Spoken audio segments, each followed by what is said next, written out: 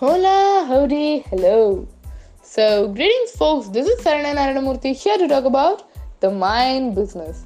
So, this wake up call series is actually divided into two parts. One part speaks totally about your life, your determination, your ambition, and your goals.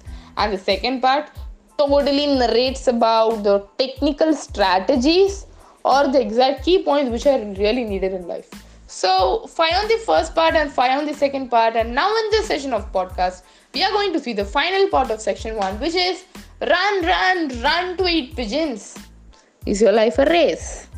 Yeah, exactly. So let's dive in straight into the content. So now after seeing the sun and the high place, we are now moving back to our pigeons. So what do pigeons do? Once they are in the terrace, in the bag full of grain, totally scattered around, with feast of delicacies spread over, what do you think of pigeons would do? Okay, so they are out of their boxes. They're just on the freedom zone. They're just like, wow, I'm free. I can go wherever I wanted to. I'm not gonna be in that cage anymore for a few time. And what do? Do they really enjoy the scenario over there? Do they really enjoy the scenery? No. The big no. They just go around, spin around, eat their food. They just run to eat from one place to another, from the other place to another. Where there is more food and lesser competition, they run to eat the food. For a while, I don't know for what reason, my mind totally replaced the pigeons with humans. How are we? Are we really living a life most of the times? Don't we run? Don't we wait for weekends as if a thirsty crow is searching for water? Guys, do we do that? Say an yes or no to yourself. Do we do that? Okay, so I'm scarcely hearing some S's and some what are you even speaking about kind of an hesitance. Okay, cool. So let me elaborate further.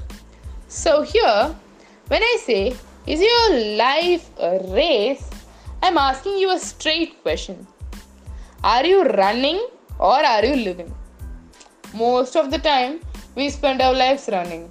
We chase something. We fix some freaky goals in our life. But I wouldn't say I'm against any goals because I myself is a goal chaser.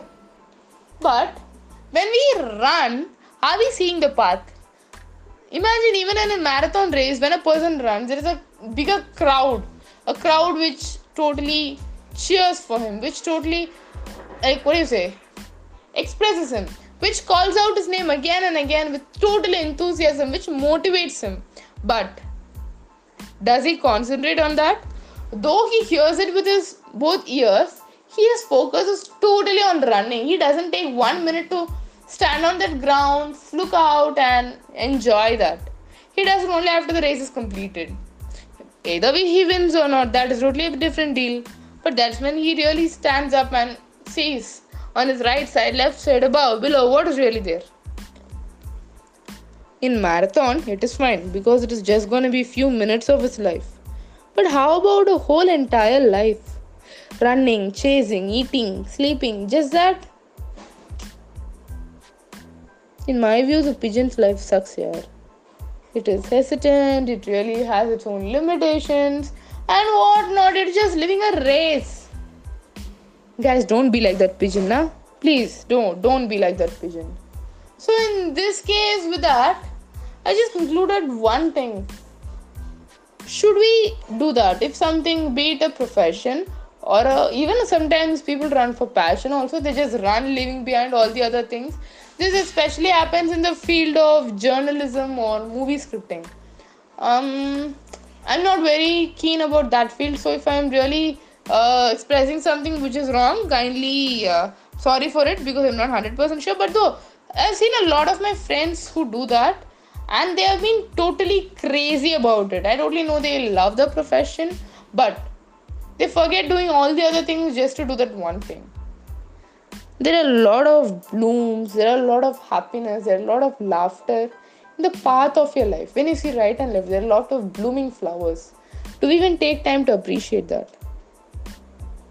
Most of the time we don't appreciate. We don't feel grateful at all. Not just for the flowers, but for our whole entire life. We never feel grateful. The only thing which we give a lot outside is regret. We keep regretting everything that happens only after it's gone. Sometimes you might have a really beautiful watch with you, and whenever it is with you, we don't feel grateful for it. We don't feel happy about it. We don't even take time to look at it exactly. We don't take time to scratch it a bit or give a nice feel of it to your hands. We never feel the texture. But once a watch is broken or it's lost or we just did something to it and it will no longer be on your hand, you regret.